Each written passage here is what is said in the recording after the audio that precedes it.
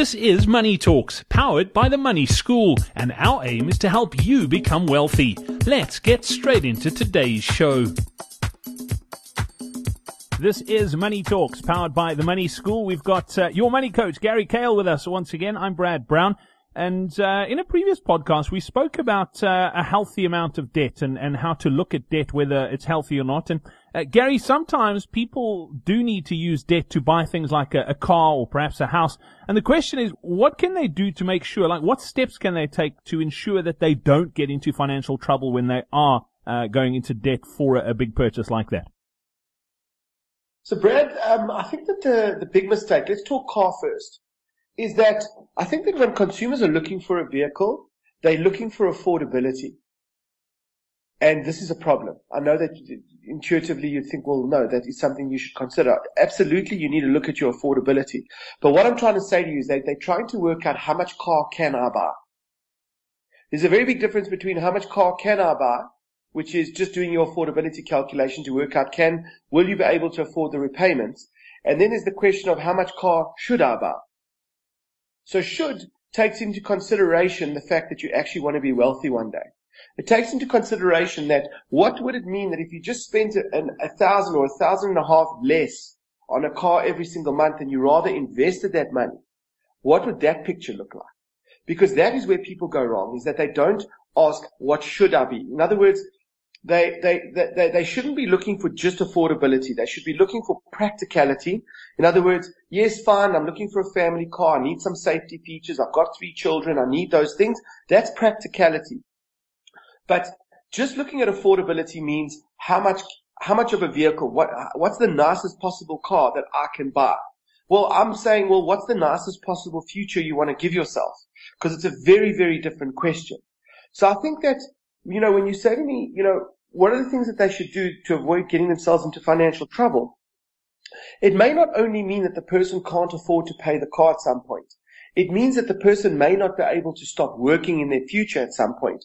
That is also a major financial implication. So I would say always start off with the future view. Start off with the big picture of what do I really want and when do I want to be free? When do I want to be in a position that I can actually dictate my life and play rules according to the way that I set them? And the only thing that gives you that kind of commercial freedom in this world right now is to be able to have your own money and be in control of it.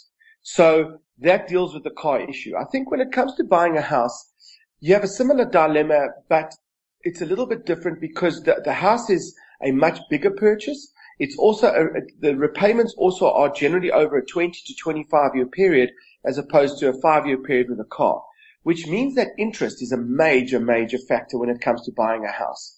And I think that the place where most consumers go wrong is they do not understand that interest is a moving target when it comes to buying a house.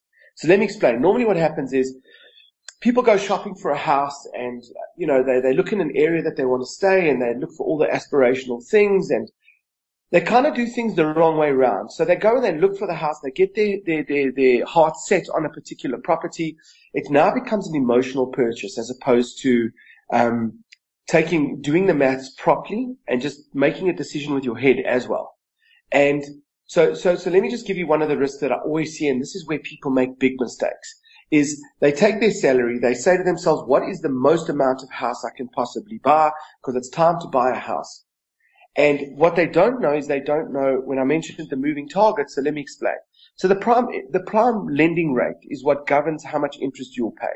So let's say, for instance, so prime lending rate, just if listeners don't understand what it is the benchmark that the banks are going to lend money. So let's say, for instance, prime was 9.5%. If you had a good credit record and they could see that you had paid your creditors before, or you don't have any sort of negative listings on your credit profile, they might say, okay, you're a good payer. You can pay prime minus 1, which means you'd pay 8.5% interest because they'd go 9.5 minus the 1. So you think, okay, well, that's cool. I'm still getting a good interest rate. I can afford this house. Or prime's at 10.5 and it's prime minus 1, so it's 9.5%. Now, if somebody went and bought a property for 800,000 Rand and the prime lending rate or the interest rate that you eventually landed up with from the bank was 9.5%, it means that you'd be paying about 7,500 Rand a month on your installment. So people look at this and they're like, yeah, it's a little bit tight, but I can do it. Now, prime lending rates increase in South Africa, just recently, the prime interest rates have gone up by 1 to 1.5% in a very short space of time. And about 5-6 years ago, they went up about 5% over about a 2-year period. Now, what this means is it means that the monthly amount that you're going to pay for your house will also increase. So as an example, if the lending rate was 9.5% when you first purchased your house, it would be 7,500 Rand a month, as I just said. If prime went up by 4% over a 2-year period, it means that your interest rate would be 13.5% on your home, which means that you'd be paying not 7,500 anymore, but just over 9,500 Rand a month. That is a very serious increase in your interest rate. Sorry, not your interest rate, the amount of money you pay because of the hike in interest rate. So all of a sudden what you have is you have a family that, call it a year and a half ago, this house was very affordable, or just at the limit of their affordability, but all of a sudden it has now become completely unaffordable. They don't have the extra 2,000 Rand just lying around because, they had one of their kids just now went to school and all of a sudden they've had to pay 3,000 Rand a month or whatever the story is for all the peripheral things, or there was a newborn in the house and medical aid has gone up and life insurance has gone up, or, God forbid somebody's had a career fall where they've lost a job or got retrenched. I'm saying that people buy this without understanding that the future implication is that if interest rates go up, there could be some serious trouble. So, when you say to me, like, how can they avoid avoiding the pitfalls when buying a home? I would say you must go and use one of the bank's calculators. You just go onto a website, you do a mortgage calculation and you work out, if this is the interest rate the bank's giving me, add 1%, add 2%, add 3%, and make sure that in your future planning over the next few years, that you do not go and just suddenly upgrade different areas of your life, because you need to make sure that if interest rates go up, you basically crash-proof yourself. And I think that's an important step that people should take, because let me tell you, in the last interest rate hike cycle, when it went up 5% about 5-6 years ago, in South Africa, there were about 2,000 homes being repossessed a month and about 5,000 cars being repossessed a month because of that, just because of that miss, because consumers just didn't know that they needed to plan like that.